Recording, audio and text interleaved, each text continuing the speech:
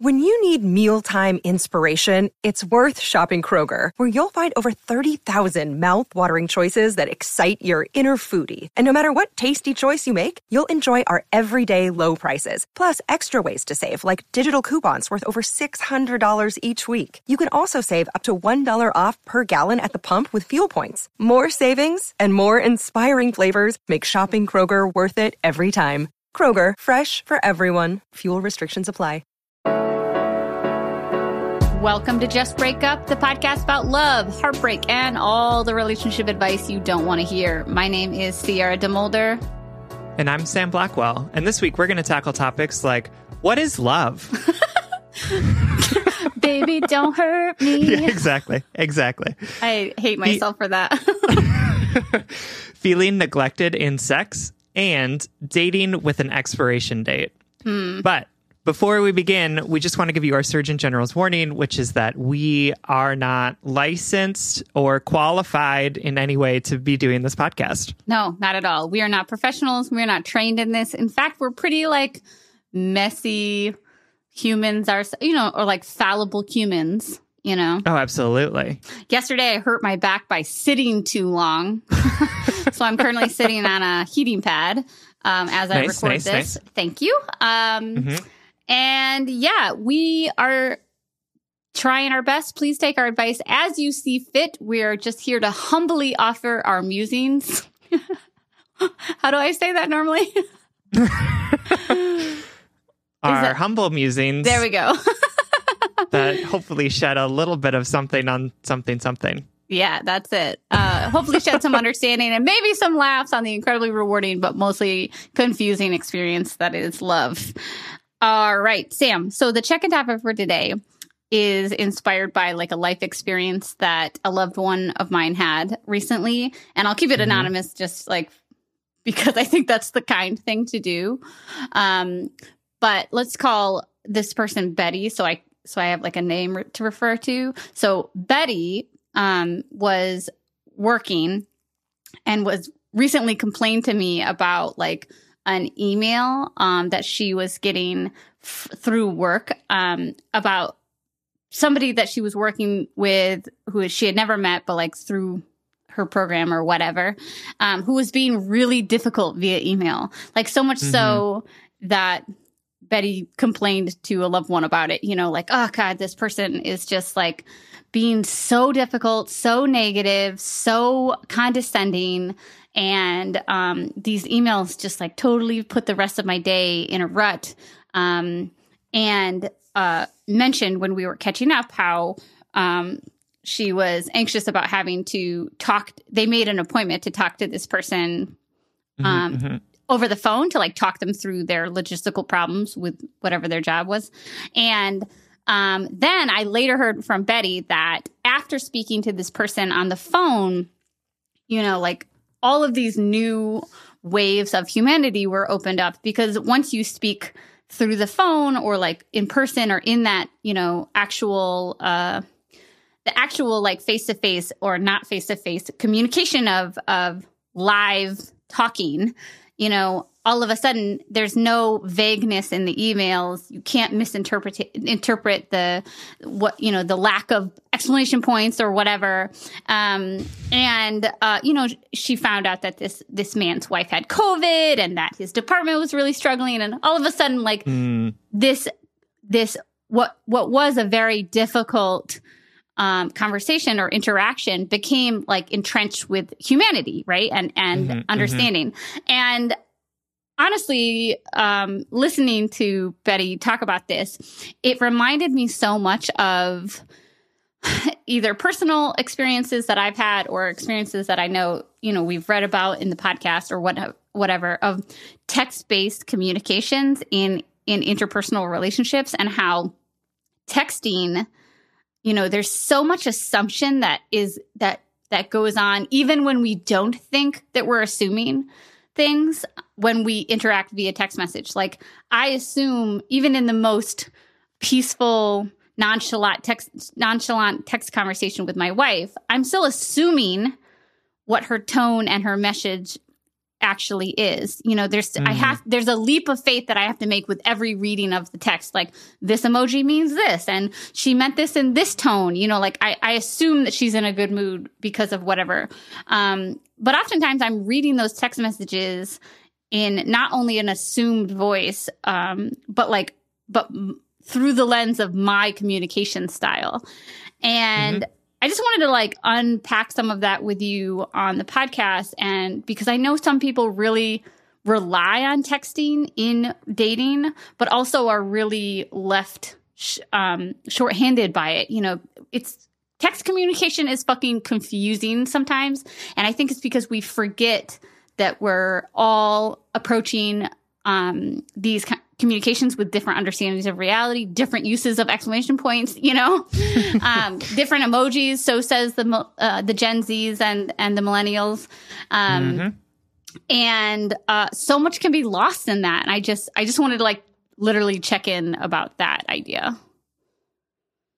Yeah, I think that you're absolutely right. And I think what's important to remember is that like words and the things that we actually say are just one of the multiple ways of communicating that we engage with on a regular basis, right? Like, we as humans are very social creatures, and we spend a lot of our time and energy doing things that convey our meaning beyond just speaking, right? Like, the ways that we move our bodies, the ways we gesture, our facial expressions, like how we respond when people speak, like the things that we do with our face when people talk to us, are all incredibly important. And I think sometimes we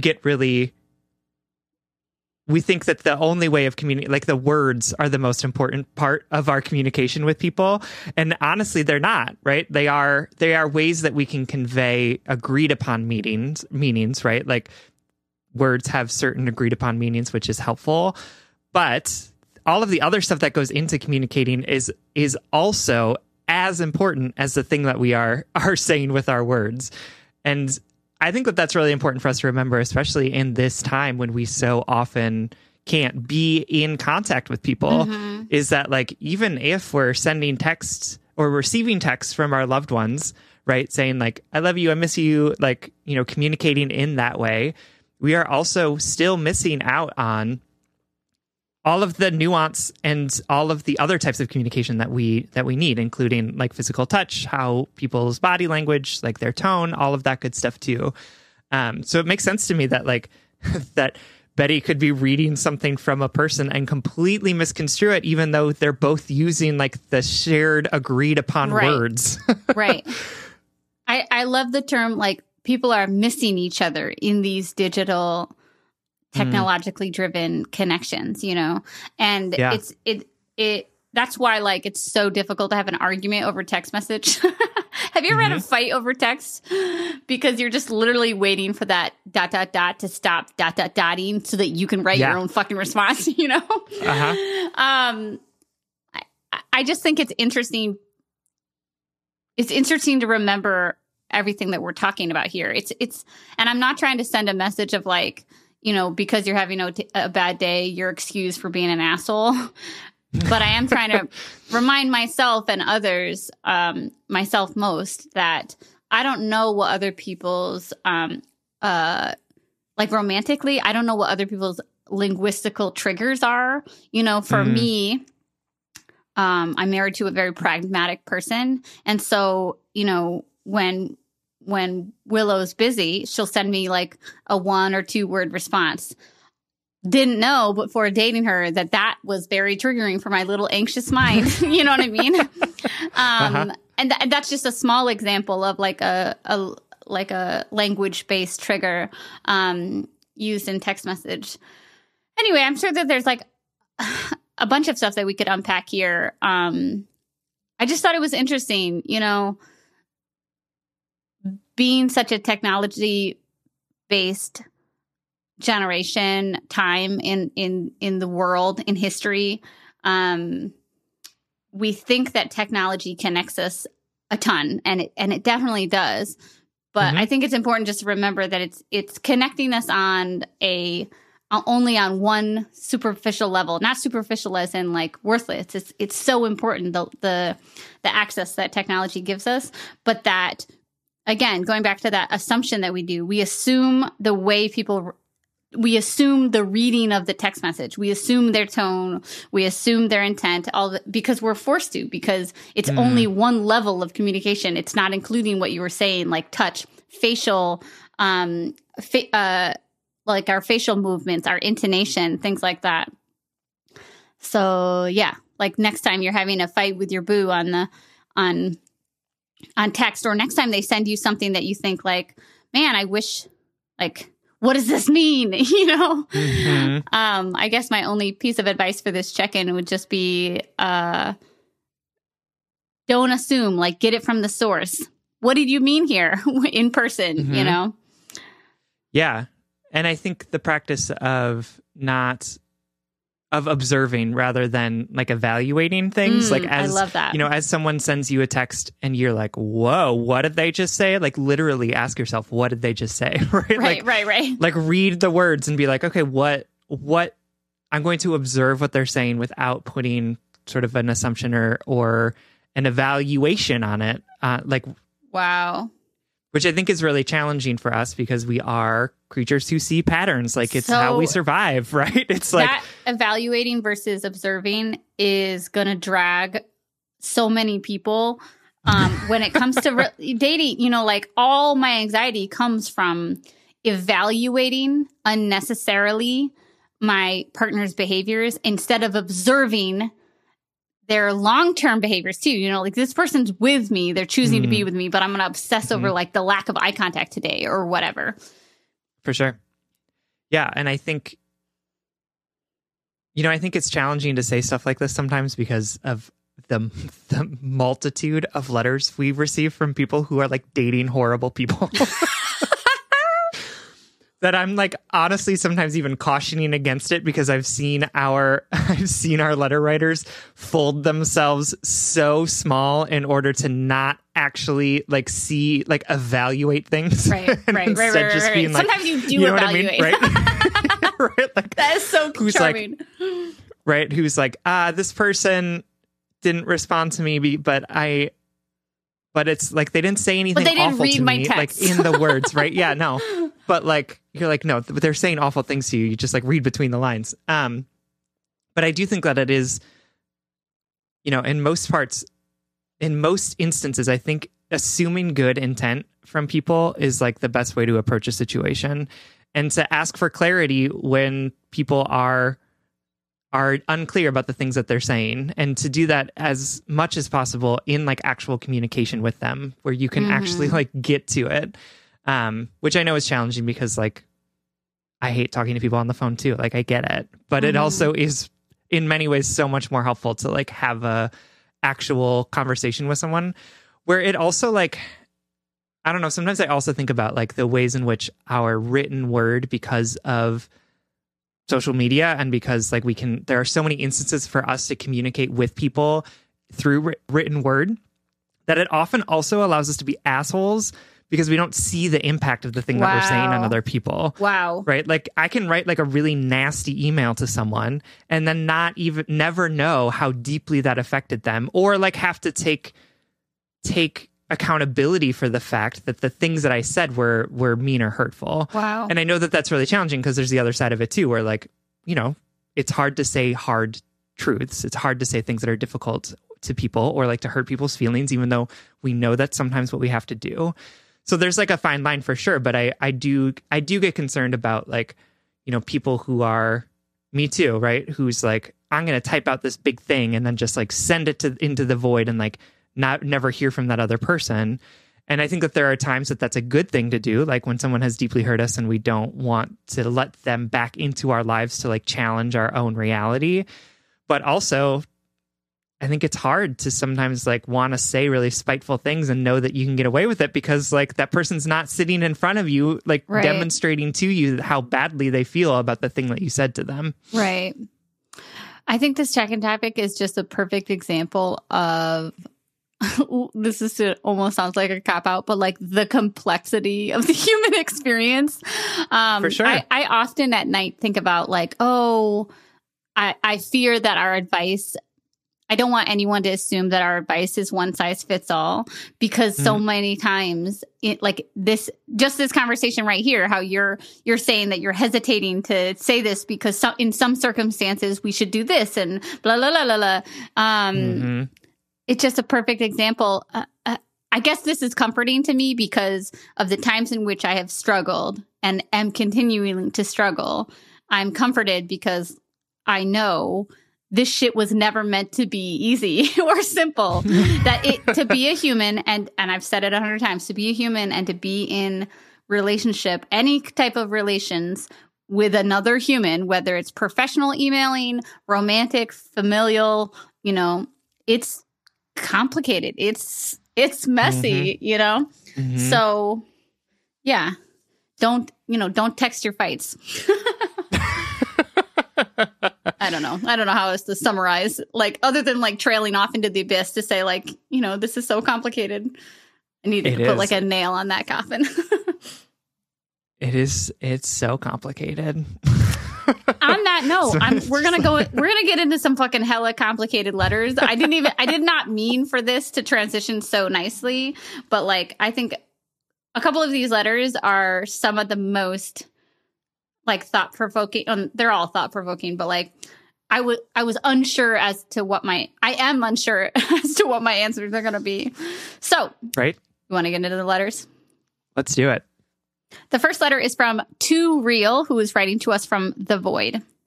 Dear Sam and Sierra, firstly, my biggest heartfelt thank you for all that you do, and to the wonderful letter writers, too. I've learned so much from listening to these exchanges of human experiences, musings, and words of wisdom. Whether my letter is chosen or not, I just want to express my immense gratitude for your existence. I am a 32-year-old queer woman, and I've been in a relationship with my girlfriend, 31 bi, let's call her Danielle, for 2 years. What started as an exciting, albeit tumultuous relationship has grown into a loving, affectionate one. We don't live together, but we live within walking distance of each other's apartments, and we spend most evenings together. Danielle is goofy, charming, and she makes me laugh a lot. Also, the sex is insert mind-blown emoji. And truly changed my idea of sex because I had a very traumatic relationship to sex prior to this. And Danielle is the first person who has ever made me feel comfortable, safe, and the first person to ever make me even come. Side note, Danielle is not my first girlfriend, for anyone wondering whether gender had anything to do with this. I have also never been with someone who verbalizes so often and so consistently all the things they appreciate about me. She frequently tells me how lucky she is to have found me, how beautiful and sexy I am, and all the very specific things she loves about me. I'm sure you're waiting for... I love this part. I'm sure you're waiting for where I get to the part that isn't all sunshine and roses. So here it is. From the beginning of our relationship, and something that contributed to its rocky start, Danielle told me that what she felt for me was more a rational decision than something born of intense feelings. She contrasts this to her first girlfriend, who broke her heart and who was selfish, toxic, but whom Danielle was infatuated with. Danielle has told me that physically, I resemble this girl a lot, and I've seen the pictures, so I know what she means, but that our personalities are worlds apart. Where her girlfriend was manipulative and closed-minded, I'm patient, empathetic, and kind. Danielle has told me multiple times, even as recently as yesterday, that while she adores me, she is not sure she is in love with me. That Danielle has been so radically honest with me throughout our relationship about all of this has been a little confronting for me. I'm a child of immigrant parents who spent all of their lives trying to, quote, keep up with the Joneses. This essentially meant that honesty was not something I was exposed to often. Financial difficulties were unspoken secrets. Arguments and chaos were wrapped up in shame and hush-hushed. Affairs were discovered and then never talked about again. To find myself in a relationship where someone is so willing to talk about their doubts and fears has left me feeling confused, conflicted, and unsure of what to think myself. For example, I too am unsure if I am in love I care for her deeply. We are good together. But is this love? I'm not sure if my hesitancy or not knowing is because I'm trying to protect myself in light of her sharing her feelings from the start, or if it's simply because love is just not what I'm feeling, plain and simple. But Danielle and I both want love. We want to feel deeply and with our whole bodies love.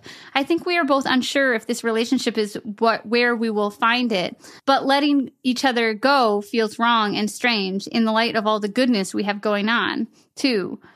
It just feels like there's this invisible, shadowy barrier that we can't quite get past. But maybe Disney has sold us a fairy tale, and this is love. Is it supposed to feel confusing and uncertain? If you could shed any light on this, I would be so grateful. With much love, Too Real. Oh, thank you so much, Too Real, for writing and for being so vulnerable with this really, heady question. That's obviously what is love? Yeah. And before we muse about our confusing opinions, I just want to say this obviously is a stressful experience. I really feel for people who write in, who are in, committed long-term relationships and who are questioning whether or not to stay or should I stay or should I go? Because there's so many different levels of heartbreak and there's so many different human experiences within relationships. But one I particularly feel bad for is people who it's not bad enough to know if you should leave, but maybe it's not good enough to stay. And that gray area is so hard to be in. So I just want to make space to say this is a tricky space that you might be in. And these are some big questions that you're asking. Very true. Well, and I think it leads me to want to even ask that big question of what is love? And that's a big one. And I like Sierra said, I feel not bad, but I feel stressed. Anxious for you. In the idea that you're trying to not only be in a relationship with someone, but also be I need a clear definition and I need to figure this out before I can commit to what's happening in my life. Mm-hmm. That's a big task that you've taken on for yourself. And so let's talk about it. What can love be? And in preparation for this, I wrote down a bunch of words that came to mind when I thought about what love could be, right? And so it could be passionate, like you were talking about, could be all encompassing. It can be ardor. Love can look like caretaking, right? Love can look like doing things at the expense of yourself for other people. Love can feel overwhelming. Love can be just comforting. Love can be a sense of security, a sense of stability. Love can be rational. Love can also be irrational, right? It is so many different things and it can look so many different ways that it's, I think, hard to even have a conversation to say, here's what you should look for. And until you find these things, you should be hesitant and you should guard your heart because you don't know what is happening until you find these very rote things. And honestly, like you said, maybe Disney sold us on this fairy tale. I do think that there is a very understandable urge for us humans in communication and partnership with each other to want to establish some norms about this of this is what love is. This is what we should all be pursuing. Show me what it is so I can point to it. Yeah, absolutely. Because that's what we want. We want to see the pattern. We want to know what we are doing, how to make the right decision. But I think love contains multitudes. Love can look like so many different things. Love can not be bodily, you can feel love in your heart and your head, right? You can feel it in your body and you can feel it outside of your body, right? There's just so many different ways that you can approach love that I just want us to be able to understand that full scope of all of the definitions and all of the ways that it can feel, because I don't want us to sell ourselves short by saying oh, this thing isn't good enough because it's not what I've been told it should look like. And I want to speak to the Disney fantasy, the Disney fantasy that I know we can all picture as it is referenced. And I'm not just talking like, oh, there's a prince and a princess in some heteronormative, weird 3-day engagement period. I'm talking the idea that love is immediate, it's romantic, it's passionate and undeniable. And that is a lie. Sure, it can be that. And it also can be slow and rational. I think the biggest point I want to make about the Disney mention is romance can be love, but love doesn't have to be romance. You know, we can have those dramatic expressions of love, but that is not a compass that points us to love, you know? And I think that's where the quote unquote Disney stereotype, or even just like what we're sold in popular media all over television and books and stuff like that, is that the idea of this romance, this passion, this undeniability is inherent to love, and that we'll know it when we're in it, which it's not that it isn't, but there's not a guarantee, you know. Love is like 7,000 Venn diagrams. 7,000 bubbles in a Venn diagram, you know what I mean? And your definition of love falls in whatever little segment of the circles you want. Yeah, absolutely. It's interesting to me that you talk about how your relationship is loving, right? You talk about how Danielle tells you that she adores you, right? Like there's so much in this that it's like, well, this feels like a strong, healthy relationship, right? And from what I got from your letter, it feels like Danielle is missing what you describe as infatuation, right? And love can be infatuation, right? Like infatuation can be a huge part of love, but it doesn't have to be.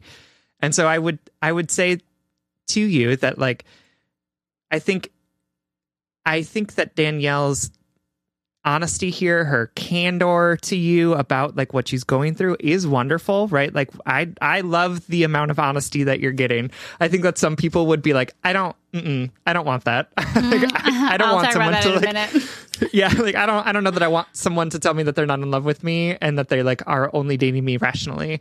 That would, but I would offend me to the core. Continue. Oh no, I would be like, go. Okay, go die. I would be like, you figured that out on your own. It's fundamentally about myself that would make you say that you are in love with me. Yeah, right. Well, I don't think that that's the way to go. But I do think that there's a conversation to be had here with Danielle to say like, okay, but what's missing? Like, what is the thing that's not here that like so apparently is essential to your definition of love? Because here's all the things that I'm seeing that are loving to me, right? Like that represents not just the feeling of, right? Yes. And not just the feeling of love, but the action of love, right? Like we talk about that all the time, that love is not a feeling. Love is a choice. Love is action. And so like, it seems like all of the actions are there. It's like, so what is missing from this scenario that she needs in order to define this as love? Because like I'm looking at it from the outside, and admittedly you wrote like, I don't know, 200 words or something. So it's like not a full glimpse into everything, every nuance of your relationship. But so much of what you've told me is like, yeah, that looks like loving relationships that I've seen, right? Like that looks like loving relationships that I've been part of. So what is that thing that she's missing and that apparently you feel like you're missing? And is it actually essential to your definition of love? I think that would be an amazing conversation starter for some deeper, more vulnerable conversations about like what your shared vision is for your relationship, what your relationship goals are. Are they aligned? You know? So I definitely think you should do this. I want to add one spice into this conversation, which is I have a weird feeling about her feelings about her ex. And I want to say that I recognize that you don't admit in here that she like talks about her ex anymore, right? That there's nowhere in here that you're like, yeah, and she talks about her ex all the time, and I think she's still in love with her or anything. You know, like I don't know what I don't know, right? But I do think that's something that I want to see in this relationship, whether it's written in here or not, or whether it exists or not, I guess, is that relationship is gone. It has to be wholly gone.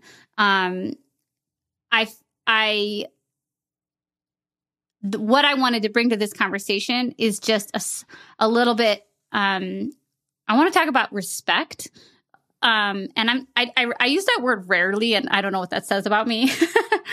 But when Sam said, okay, so, you know, you don't love me, but I want to know what's missing.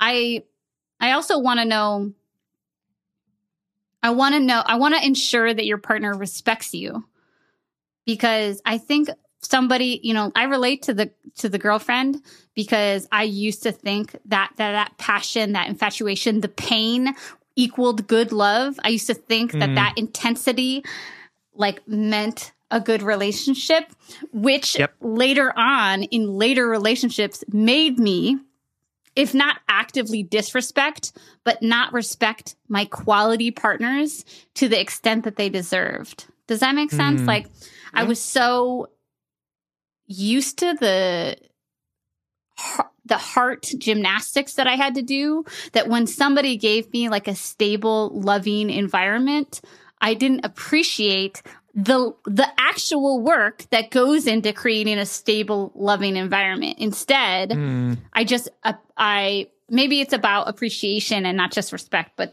you know, like I think about this relationship and where it has to go for both of you to feel no longer, not maybe the goal is not to feel unsure anymore, but instead just to feel like on the same page, or like more confident, less anxious. I'm not sure what the goal is, but moving forward, I think that you have to erase any mental patterns of negative comparisons about your partner and any partner you've had in the past, your partner, your relationship, and any relationship you could imagine having with someone else.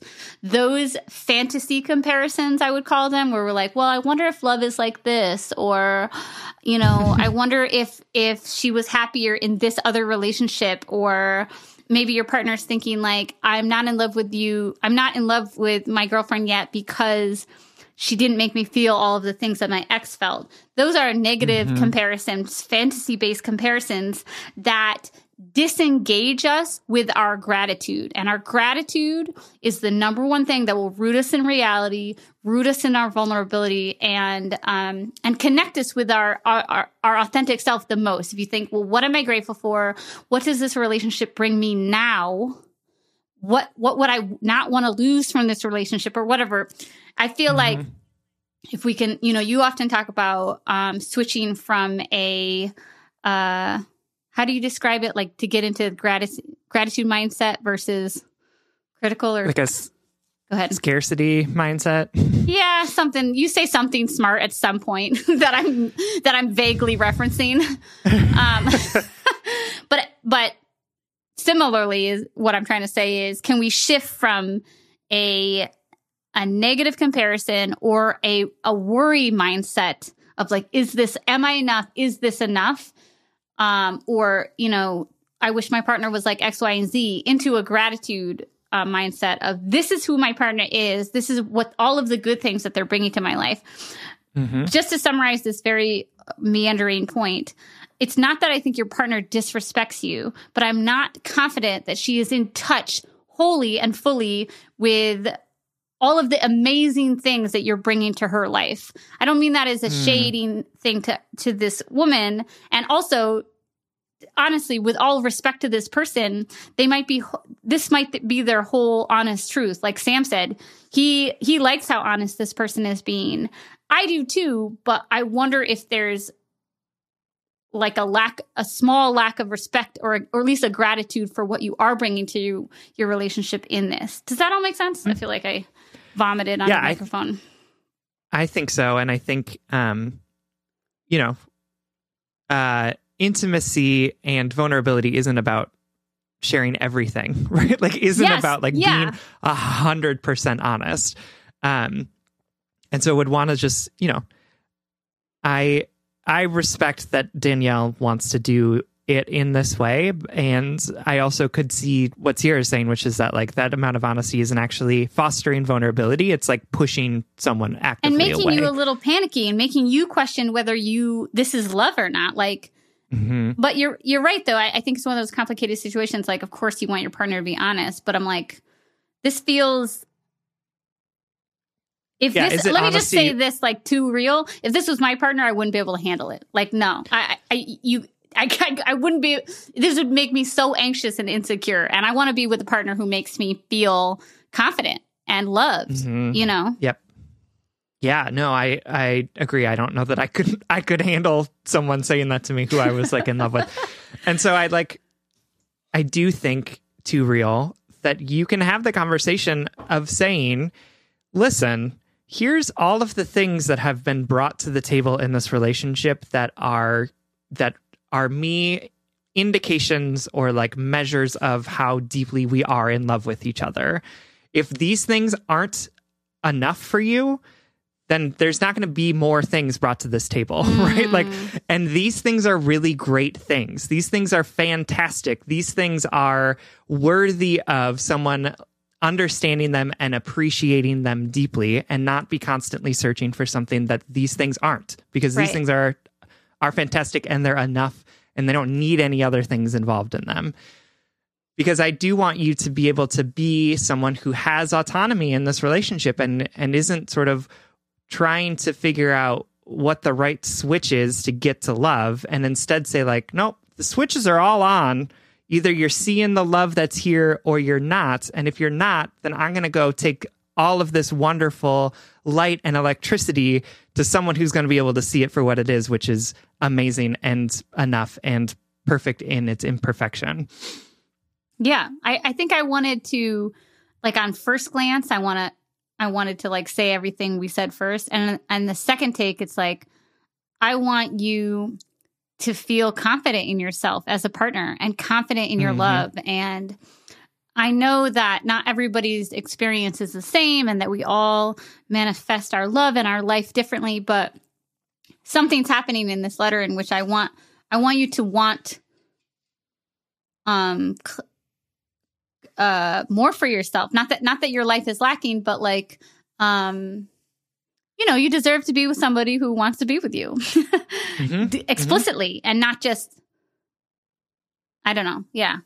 Trail off. Great. Excellent. Thanks. So yeah. Any other last thoughts? No, I'll just, in addition to everything that we've talked about, I just want to say that it's okay to just be present, right? It is okay to just be in relationship with people. We don't necessarily need to know that it's the right or perfect thing at any given moment, but just that this is fulfilling me. This is supportive of me. This is, I'm trusting that this is a good thing. And it's okay to do that. You don't necessarily have to have the perfect definition lined up and to be able to see every aspect of your relationship in that perfect definition in order for it to be a good thing. And so Beautiful. I think Sierra is right in saying, like, let's take full stock and just make sure that we're being good advocates for ourselves and that we are appreciative of the things that we're bringing to the table and knowing that those are wonderful things that we're bringing. And also, I think, too, giving ourselves space to just be in the moment and to just be like, we don't have to figure this out immediately. We can just sort of sit in this and appreciate it for what it is instead of trying to figure it out immediately. That was perfect, Sam. Thank you so much. All right, Too Real. Thank you so much for writing. We hope that this helps. Absolutely. Thank you so much for writing. We love you. Y'all, as a self-employed person, as a mom of a toddler, I am always struggling with finding time to manage my finances. At the end of a busy week, the last thing I want to do is spend time budgeting all of my expenses or tracking down customer service teams to cancel old subscriptions I no longer use. But now I use Rocket Money, and it does all of that for me. Rocket Money is a personal finance app that finds and cancels your unwanted subscriptions, monitors your spending, and helps you lower your bills so that you can grow your savings. With Rocket Money, you have full control over your subscriptions and a clear view of your expenses. You can see all your subscriptions in one place, and if you see something you don't want, Rocket Money can help cancel it with a few taps. I love how the dashboard shows me this month's spending compared to last month, so I can clearly see my spending habits and check myself if needed. Plus, they'll help me create a custom budget and keep my spending on track. Rocket Money will even help try to negotiate to lower your bills for you by up to 20%. All you have to do is submit a picture of your bill, and Rocket Money takes care of the rest. They'll deal with customer service for you, which I obviously love as a somewhat introverted, conflict-avoidant person. Absolutely. Rocket Money has over 5 million subscribers and has saved a total of $500 million in canceled subscriptions, saving members up to $740 a year when using all of the app's features. Stop wasting money on things you don't use. Cancel your unwanted subscriptions by going to rocketmoney.com/justbreakup. That's rocketmoney.com/justbreakup. rocketmoney.com/justbreakup. The weather's getting warmer, so it's time to say goodbye to jackets, sweaters, and hello to shorts and tees. I wanted to update my wardrobe for the long haul without spending a fortune, and luckily I found Quince. Now I've got a lineup of timeless pieces that keep me looking effortlessly chic year after year. Quince has things like premium European linen dresses, blouses, and shorts from $30, washable silk tops, timeless 14-karat gold jewelry, and so much more. And the best part is that all Quince items are priced 50 to 80% less than similar brands. By partnering directly with top factories, Quince cuts out the cost of the middleman and passes the savings on to us. And Quince only works with factories that use safe, ethical, and responsible manufacturing practices and premium fabrics and finishes. This past month, I treated myself to a pair of new slippers because I'm in that #mom life era of my life, in which I am never not in slippers. And these are 100% Australian shearling lined clog slippers. And I love that they're slip on, but they have those durable rubber outsoles. They're super cushy, super comfortable, but I feel like I can run outside to like take the trash out in them while also like staying warm and active in the house. Get warm weather ready with Quince. Go to quince.com/justbreakup for free shipping on your order and 365-day returns. That's QUINCE.com/justbreakup to get free shipping and 365-day returns. Quince.com/justbreakup. All right, our next letter comes from Ashley, who is writing from the void. Hi. First of all, let me say I love listening to your podcast. I work in a warehouse, which can be very monotonous, so it's good to have a little laugh under my mask while listening. I love that image. Right? All right, the reason I'm writing is that I need some advice. I feel like my partner's foot fetish is ruining our sex life. We have been together for over a decade with 2 children, and as the years have gone on, he has expressed more opening of his extreme fetish, saying it consumes his thoughts at times. It has made it hard to be intimate, as he would rather rub my feet, lick, / I don't want to get too explicit in the details, but I'm sure you can fill in the rest. So as that is his preference, it kind of leaves me high and dry. It's like while he's making love to my feet, I want to shout, hey, don't forget about me up here. He does offer to do things in return to please me, but by the time he is done doing his thing, I'm just so over it, disgusted, and feelings of being used. If he offers to pleasure me first, I just cannot get the thoughts out of my mind that I know what's coming after, so I'm really not enjoying myself. I cannot openly tell him how much this is affecting my thoughts of him because I'm worried that it will hurt his feelings. It's a very sensitive topic for him, but at the same time, this is his burden, not mine. I should not feel ashamed to speak of it to my friends so I can vent like normal girlfriends do, but it's so hush-hush with him that I just hold it all inside. what I need advice on is, do I just try my best to accept this fetish, keep pretending that things are all right, try to find some side thing to fulfill my sexual needs? I'm at a loss. I'm 30 years old, and sometimes I feel like this is a life sentence for me. Please help. Wow. Thank you so much for writing, Ashley. Yeah, this sounds like such a heavy burden. And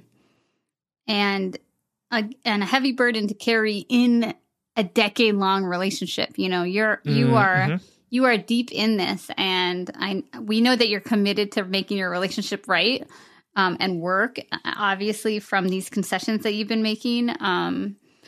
But Sam and I want you to start making some space for your needs in this relationship, or else, like you said, you're going to find it elsewhere. You're going to find love, sexuality, desire elsewhere. And because that's what you deserve, right? Like, you deserve to feel desired. You deserve to have good sex. And I do want to make space for the difficulty that is sexual incompatibilities when partners who truly love each other, who are invested in a life together, are not sexually compatible. That's like its own particular form of like heartbreak poison, you know, that you swallow a little bit every day. It's so hard because you feel like you feel like you're denying yourself something, or that you're hiding this dirty secret, or the heartache of trying to balance, well, what am I willing to compromise on, and what is actually like slowly killing me, you know, or starving me of something essential that I need. And that's so painful. I can feel your stress from this letter. Absolutely. And I think the situation is really fraught in a very particular way, right? Which is that, you know, we don't want to kink shame people, right? Like, we don't want to say like, oh, he's got a foot fetish, that's disgusting, or like whatever it is, right? Because it's not. It's absolutely not. Like, these types of sexual things are absolutely normal and wonderful, and you know, people should be able to explore them in the same way that people who have a fetish for like heterosexual vanilla sex have been able to explore their fetish for a long time. Right? All sex is a fetish. Yes, it is. I will go to the bat that all sex is a fetish, and that like we normalize some of those fetishes and we don't normalize other fetishes. I also love that you just said go to the bat, which just like continues our terrible ability to have, I don't know, sports references on our show. It's go to the mat, isn't it? And also go to bat for. Okay. I will go to the bat Wrestling, for this. Baseball. I don't know. What's the difference? I love it. I love when you get fired up on your, English major dissertations about how all sexual interaction is a fetish. Yes. Okay. Go ahead. Right. And so like, I can understand the unique type of anxiety here, because it's not just that like sexual incompatibility is happening, but it's also that like a part of him has come out in the terms of your relationship, and you don't want to shame him for it. Mm-hmm. And also it's different than what you're into. Right. And like both of those things can be true at the same time. His foot fetish and the things that he finds sexually gratifying can be not shameful, can be like wonderful and loving and important. And also they can be different from what you want out of sex too. Right. And that's a really challenging place to be in, because there's just so much tied up in sex and shame and the ways in which we vilify people who don't have a fetish for vanilla heterosexual sex. And so like, I just understand the complexity of this, but I want to affirm to you that you're not a bad person if you don't share this type of sexual want with your partner, right? Like, it doesn't mean that you're not hip. It doesn't mean that you're not with it, right? Mm-hmm. It doesn't mean that you aren't, you're not, compassionate to what your partner needs. And also, it's okay for you to say, that's not for me. It's not for me. And that isn't a judgment of you as a person or the things that you're into, but just that it's not something that I share. Right.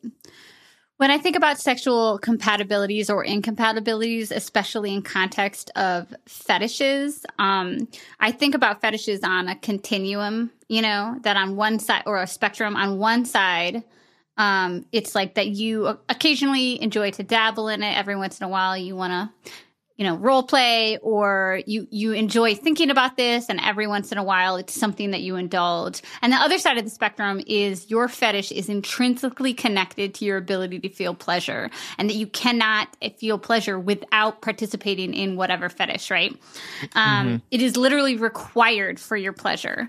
And I can't tell from your letter, but it sounds like your husband is leaning, at least in this stage of his life, leaning towards that far side of the spectrum, that this has thus far, or you have allowed it to be, not in a blaming way, but you two have fostered a sexual dynamic that foot play is required for his pleasure. And it sounds like at one point in your life, it wasn't, like that it is gradually slid down that scale.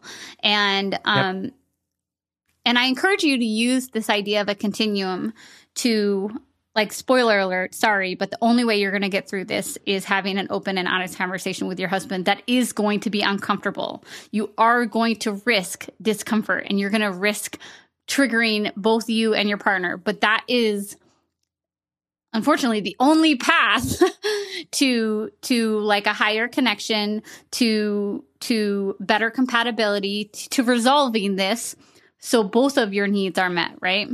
But I encourage you to use this idea of a continuum to ask your partner in this honest, vulnerable conversation, where do you think you fall on this spectrum, on this continuum of fetish, so that we can figure out how we can fit my sexual desires into our sex life.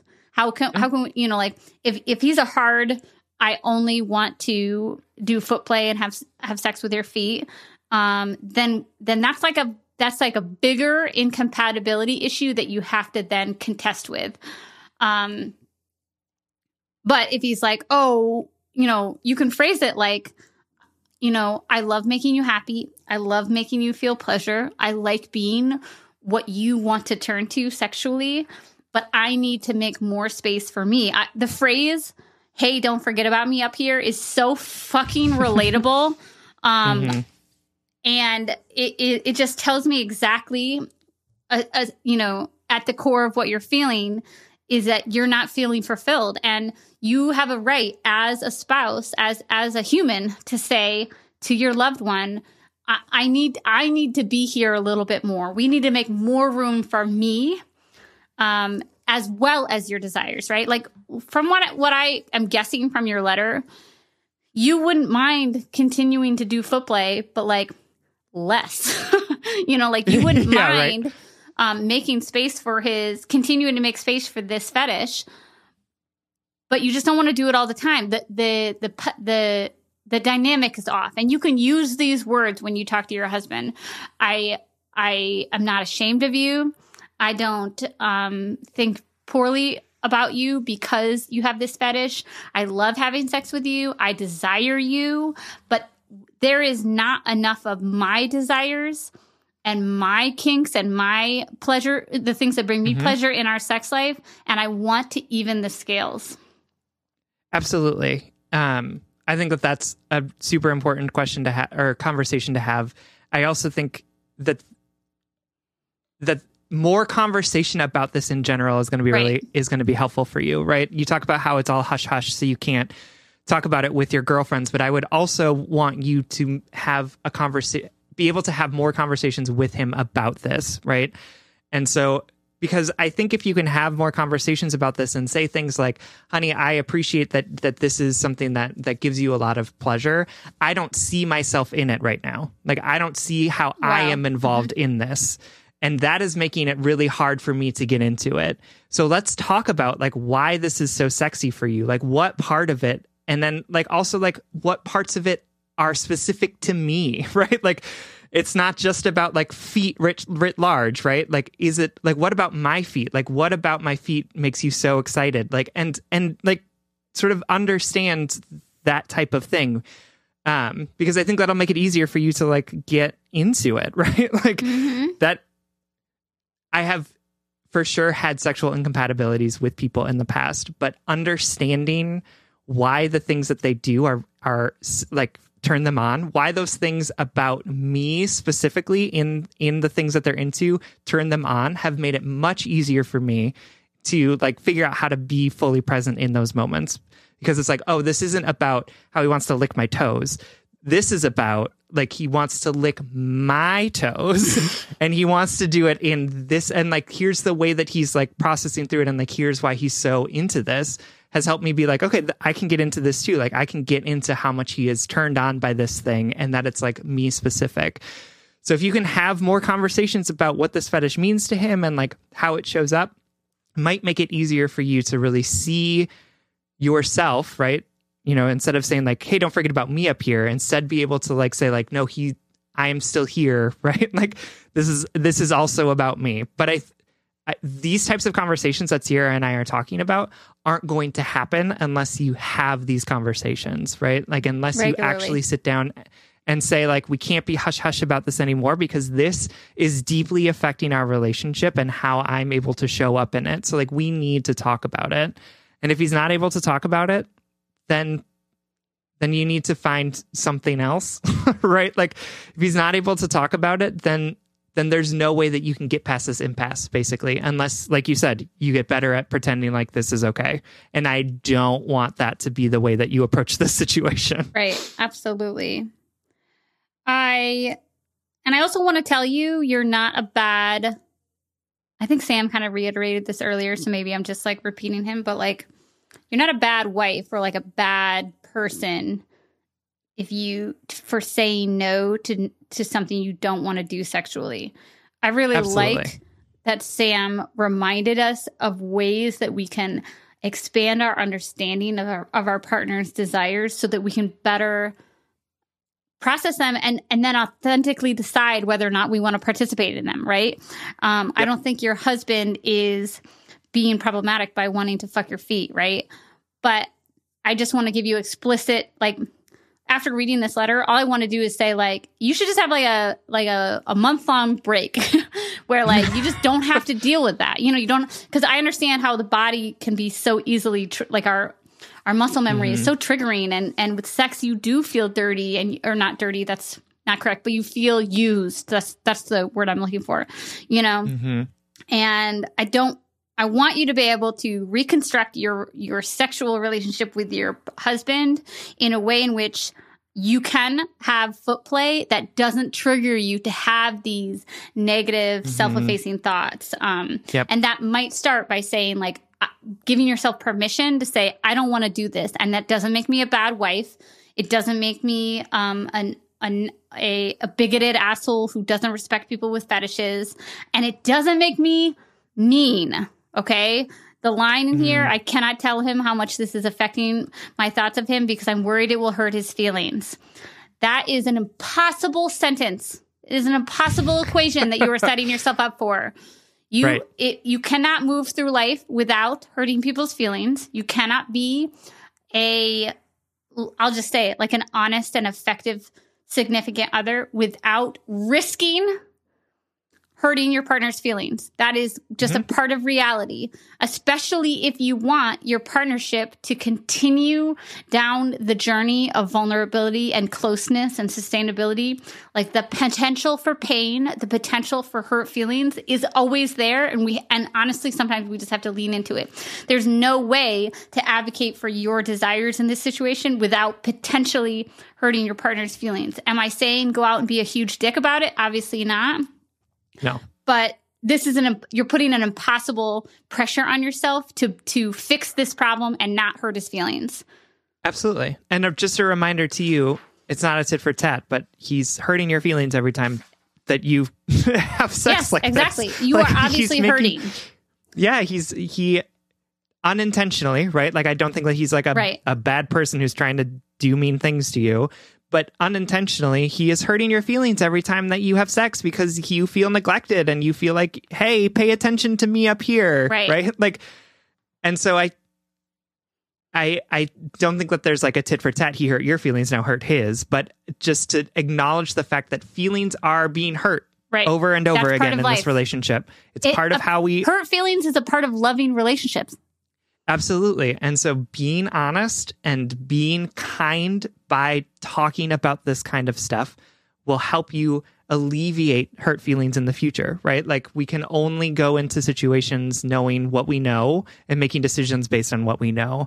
And so having these types of conversations that are really uncomfortable, that are like, that make us panic, that make our like ears go up to our, or our shoulders go up to our ears, right?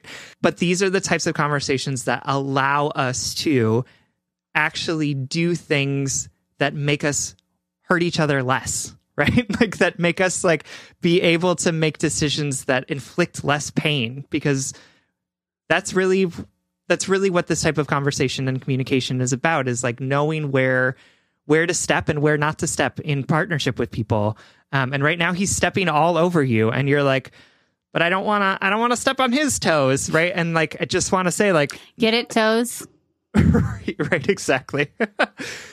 But you are allowed to establish boundaries in your sex life. You are allowed to say no to foot play if you don't want to do foot play. You are allowed to say, I'm feeling neglected in our sexual relationship right now. And I just want you to be able to see that in yourself, to be able to see the power that you have in this relationship, to be able to have these conversations and be able to make things different than the way that they currently are, because you deserve to be loved. You deserve to have attention on you when in sex, right? Like you deserve to also experience pleasure. And the fact that those pleasures might be incompatible right now doesn't mean that they always have to be, right? You can talk about it and you can figure out a way to make it work, or B, that you're a bad person and that you are trapped in this forever, right?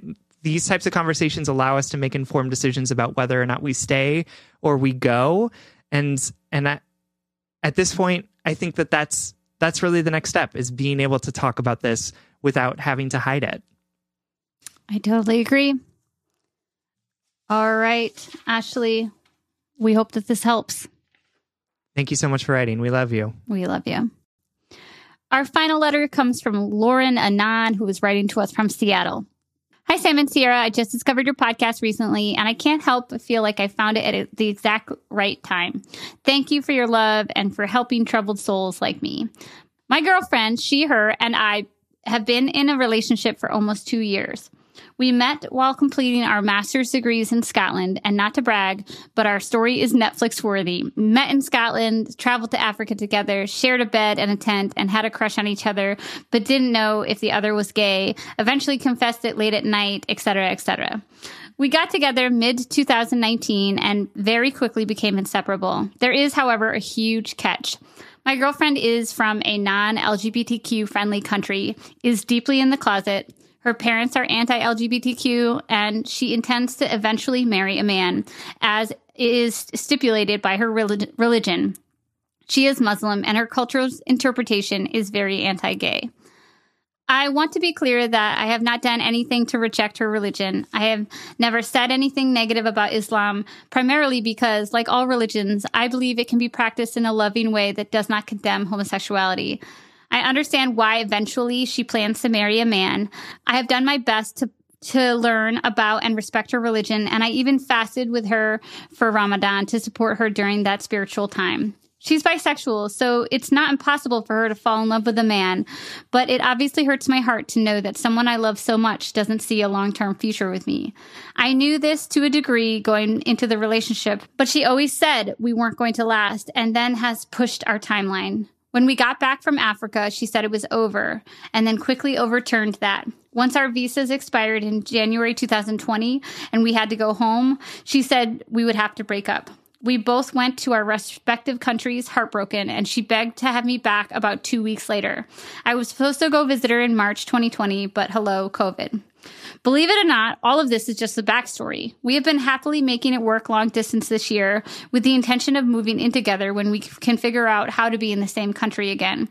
She got a job working for a nonprofit I've collaborated with in the beginning of the year, based in her home country. I have experience in the area of the world and field, and in November 2019, they sent me an email recruiting me for a work-from-home position with the possibility of moving me to their country in 6 months, depending on COVID, as well as my performance. I was so excited and took this as a sign that all this hardship and long distance was worth it and that we were moving in the right direction. She reassured me that she was excited to live together and work together and that she was very much in love with me. Fast forward to about a week before Christmas 2020, she broke up with me via text message with very little explanation, and I was devastated and confused. I didn't understand why she was doing this, and I didn't understand how she went from looking at apartments for us to dumping me. I have blocked her on almost everything, but somehow a message from her got through on Christmas Eve. I responded, and we've been communicating ever since. She told me that she's been feeling guilty because she could not realistically promise me more than one more year together before we had to break up.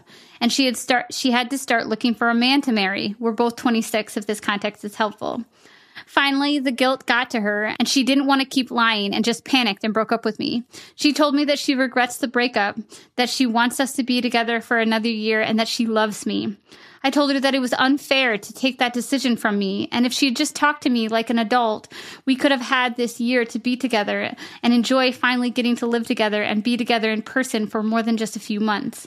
I also told her that the way she was treating me was not with love, but that I still loved her, but didn't trust her, and moving forward, if we were even to have a friendship, she would have to earn back my trust. That was a lot of words, but hey, I have a lot of questions. Primarily, what the fuck should I do? I don't know if I want to get back together with her, but at the end of the day, she's my best friend, and I love her, and I hate the idea that we could have more time together and didn't take it. I feel pathetic, but my heart is telling me to take advantage of the love I have with this person, while my head is telling me that a breakup from a year from now is going to hurt just as much as this current breakup does. She was my first real girlfriend and was a big motivator and supporter in coming out to my family as a lesbian. I feel like I'm going through the relationship and breakup that I should have had in high school, but didn't because I was so in the closet I didn't even know what true requited love and attraction was until I met her. Part of me knows that I don't deserve to be treated like this, but I can't help but think she can get better about her communication and that maybe things could get better. And if we do get back together, how can we build that bridge of trust again? She has told me she is sorry and that she wants to be better, but she can't seem to tell me how she is going to be better. And when she asks me, I don't know what that looks like, other than going back in time and not fucking breaking my heart the first time. LOL. I love her so much and I would do anything for her, but at what point does that become toxic to me? And is it horrible to think that maybe after a year, she will once again push our timeline and let us be together for longer? Also, what do I do about this job? I want it. It's in a field that I love with an organization that I know and trust, and I think it could really advance my career. But I'd be moving to a country in which I have no support system other than her, and I don't speak the language. I genuinely say that I would probably take this job even if we break up and never speak again, but am I stupid for wanting to move in with her and have that support system while totally turning my life upside down, even if it's not permanent? Especially after how hard things have been this past year, I just want some fucking joy in my life. Thank you, and all my love, Lauren. Oh, Lauren. Woo! This is, in a word, a pickle. Sam and I have chosen to read this letter. We've had it for at least 3 weeks, but we've just sort of postponed answering it because it is just such an interesting, complicated, hard question that like every time we were picking letters, it was like, I'm not ready. Like my heart is still confused on this. So please know that we have put a lot of thought and intention into this letter, and we see what a fucking pickle this is, and how there's a lot of things coming at you at once from different angles.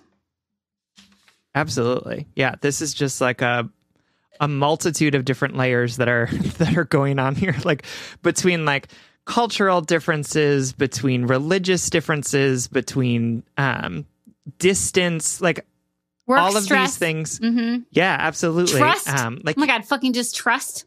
And seriously. an end date on a relationship or an expiration date on a relationship, that is so anxiety inducing. Because the question is like, oh, well, what if we could have 12 happy months? Like, should we take these 12 happy months knowing that it was going to end? Like that alone, without all these other intersecting things, is a tricky, challenging question. Yeah, and also a pandemic too. Let's add that one on there. I want to say, before I make Sam talk first, I just want to say explicitly that another reason why I had to sit on this letter for a long time is because I don't have any lived experience about cultural incompatibilities like this. You know, being a queer person, having to come out, having some friction in my family over being with my partner. I can all relate to that, but I don't have any lived experience about a huge cultural barrier that presents as an incompatibility in my relationship. And I just want to vocalize that and just say I can't imagine how painful this is for your partner. What a particularly painful position you both are in, and that it sucks. Like, it's one of those lived experiences that you're like, this just like straight up isn't fair, and I wish it was easier. Absolutely.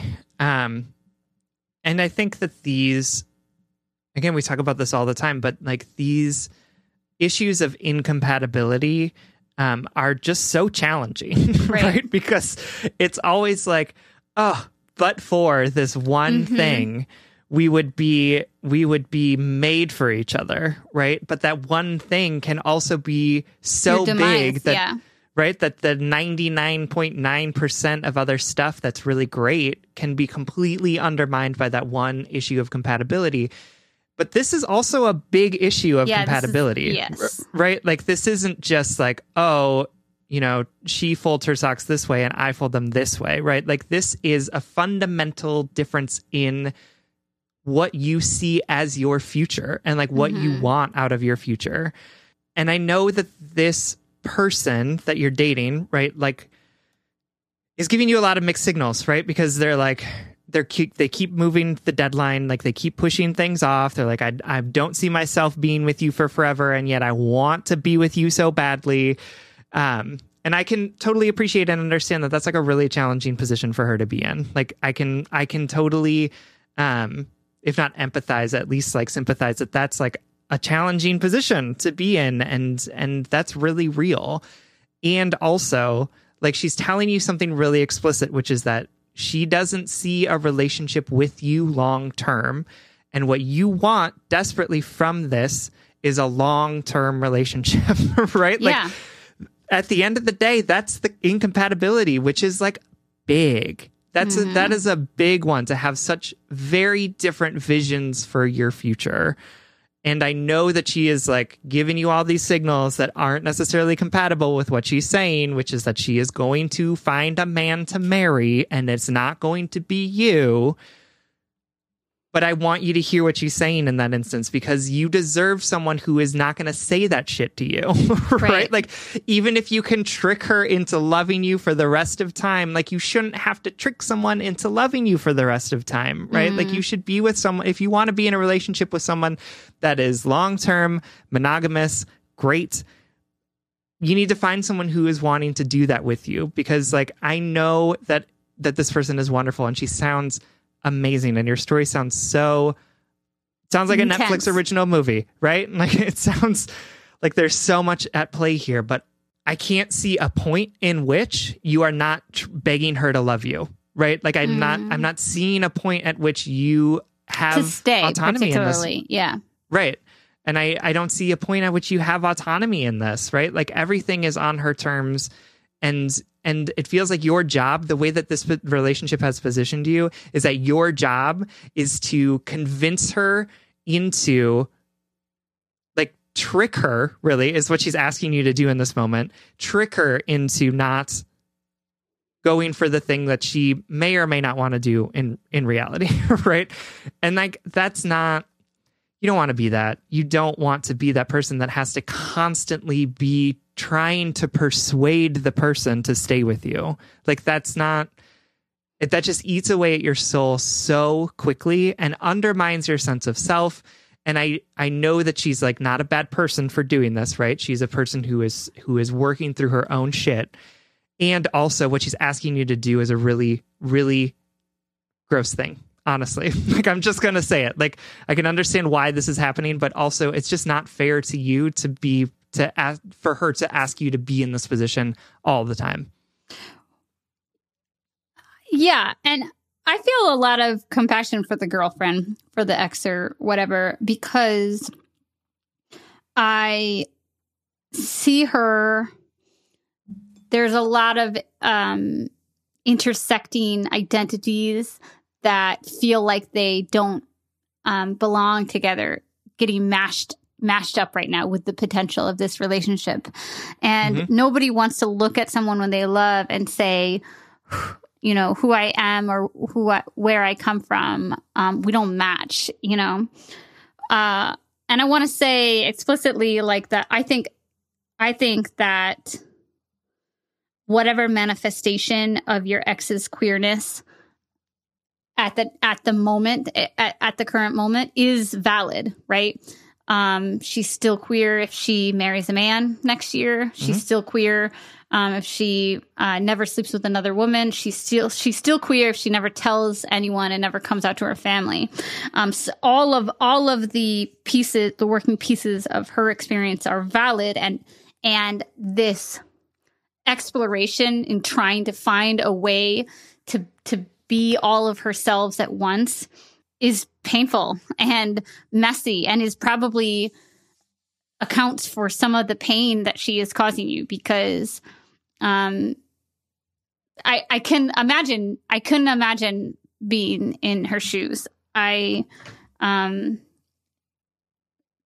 painful for me to think about. And at the same time, this exploration that she's doing, whether it's hurting her or not, is part of her journey. And what it comes down to me, this is what I took 3 weeks to figure out what I wanted to say to you, Lauren. We have been taught from a really young age, we've been indoctrinated this idea to prioritize love, romance, partnership over peace, over internal peace, over our life's peace.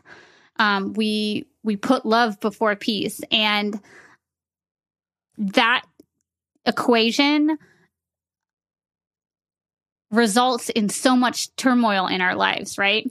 Right now, if you looked at this situation and you said, instead of my love for this person, instead of my desire to be her partner, I'm going to prioritize peace in my life. How would that shift your perspective on this relationship, your perspective on this job opportunity? I remember once when I was going through, I'm sure I've spoken about it before, but when I was going through a really hard time, I shifted my thinking away from productivity, success, finding a relationship I took those things away and just prioritized feeling happy. And all of a sudden I realized that the steps that I was taking towards success, or the steps I was taking in my relationships, weren't fucking making me happy. And so I put that above all else, happiness. And I want to challenge you to put peace above love in this instance, because while your girlfriend's experience is so challenging and that her love for you is obviously genuine, she is in an impossible position to love you in the way that you deserve. And you too are in an impossible position to love her wholly in the way that you both deserve. And that staying in a relationship that has an expiration date is not cultivating peace. It's cultivating temporary love, right? With a guaranteed painful ending. Mm-hmm. Yeah, no, I think that is absolutely true. I love that idea of really taking yourself off the conveyor belt. Like, I've been thinking about this a lot recently because, you know, I've also gone through a job change, and sort of like this understanding that I often find myself operating under of like assumed next steps about things. Like what comes next is obvious. Like, oh, and this is just what we're working towards, and this is where we go, right? And intentionally taking a step off of that conveyor belt and saying, like, is this what I want? I don't know. And it feels like this relationship is on a conveyor belt with a set end that has been articulated for you, right? And again, totally understanding that your partner is going through a whole lot of stuff in this and is doing the best that she can with the tools and resources she has available to her, while also saying, like, you don't have to be on this conveyor belt, but the conveyor belt does have an end, right? It is moving forward, it is going, and you know what that end is going to look like, and you know. And so you have to ask yourself, do I want to be on this? You have the ability to step off of it. You have the autonomy to be able to do it. There are other things out there that aren't this sort of like assumed forward movement. And getting off the conveyor belt is not backpedaling. It is not going back. It is not erasing all of the things that you've done or the way that you've moved so far. But it is important for us to recognize that, like, we have more choice in this than sometimes we give ourselves.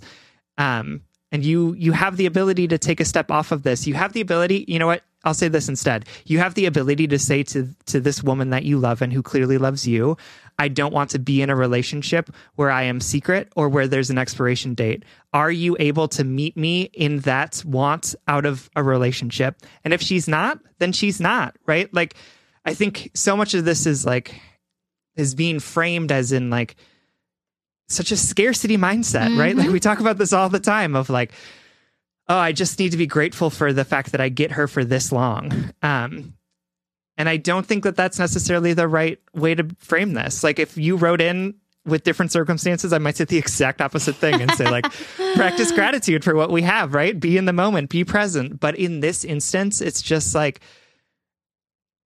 you are being asked to be grateful for so little, right? Right. And I just fundamentally disagree with the idea that you should be happy with the little that she's giving you. Thank you for writing and trusting us with this very complicated, heavy heartbreak of yours. And we hope our musings help you prioritize your peace and recognize that while your love is good and worthy, I don't think that it's meant to stay here and grow here. Yeah, you know, we always talk about how, and I think some of this also comes up in your letter of, you know, I can't help but think that she can be better about her communication and that maybe things will get better, right? Like, we talk about this all the time, but this is her 100%.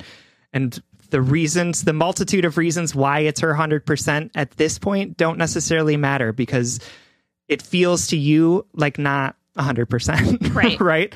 Like, it feels to you like 50 or 70 or 30%. And I want to say to you, like, I don't want you to live your life trying to convince this person to be with you. I don't want you to have to live your life trying to push them to get to that 100% that you are looking for, because at this moment, this is the best that they can do. And this is them showing up as authentically as possible. And I know that that's really hard to hear. And I know that it's really frustrating when our understandings of sort of what our relationship can and should look like can be so different. But you deserve someone whose 100% feels like 100% to you. Mm-hmm. Lauren, we hope you feel a little bit less alone. We hope this helps. Absolutely. Thank you so much for writing. We love you. All right, this brings us to the blind date segment of the show. Every episode, we want to shout out something we want to set you up with. This week, we are sending you home with... It's a recommendation from Peter. Peter! That's right. It's called Dance Church. I love this. It's this, right? It's a group of people. I don't know where they are based, but they do like a workout video every week. It's usually on Saturdays or Sundays. It's called Dance Church, and it's like just a bunch of people dancing to really good music. And it's from what I can tell, and from what he really likes about it, is that it's not like, a jazzercise, like do these moments or these movements in this way, but much more of a just like, how do we foster ourselves to dance? Like the comfort in dancing, the joy of moving our bodies around in ways that work really well for us. Building up, we're going to do a warm up. So like these type of dance we'll do slow. They'll be like, get on the ground and do different types of dances on the ground, but it's much less of a like, do this routine and more of a, how do we come together in community to really like get excited and feel the joy of dancing and moving our bodies and having a good time. Is it hosted on Zoom? It's actually streamed. So if you go to go.dancechurch.com, you can either show up to their live classes for free, or like give a small donation, or you can subscribe for $19 a month and then get access to all of their back catalogs of dances so that you can do them whenever you want. So he's just found like a lot of love and joy in doing that. And so I thought I would share it with you all. That's lovely. All right, everyone. Thank you so much for listening. You can like us on Facebook and you can follow us on Twitter and Instagram at JustBreakUpPod. You can slide into our DMs, send us your favorite relationship meme, but most importantly, you can submit your questions about all matters of the heart at JustBreakUpPod.com, which is also where you can find our merchandise. Please remember to follow us so that you can get your episode every Monday exclusively on Spotify, and consider supporting us on Patreon. If you support us on Patreon for as little as $5 a month, you'll get an additional bonus weekly episode as well as access to our back catalog of more than 100 episodes. That's patreon.com/justbreakuppod. This literally keeps our mics on and helps us reach more brokenhearted souls who need two random strangers giving them relationship advice. Original music, recording, editing, producing, all magical things by our friend Big Cats. Make sure to check out his podcast, the What If Podcast. And remember, this thing that you're going through, the thing that is sitting heavy on your heart or keeping you up at night or causing you pain or stress or anxiety, it sucks. It's hard. But you can do hard things. You've done them before. Growing is painful sometimes, but you are capable, you are brave, and you'll see yourself through. And if all else fails, just break up.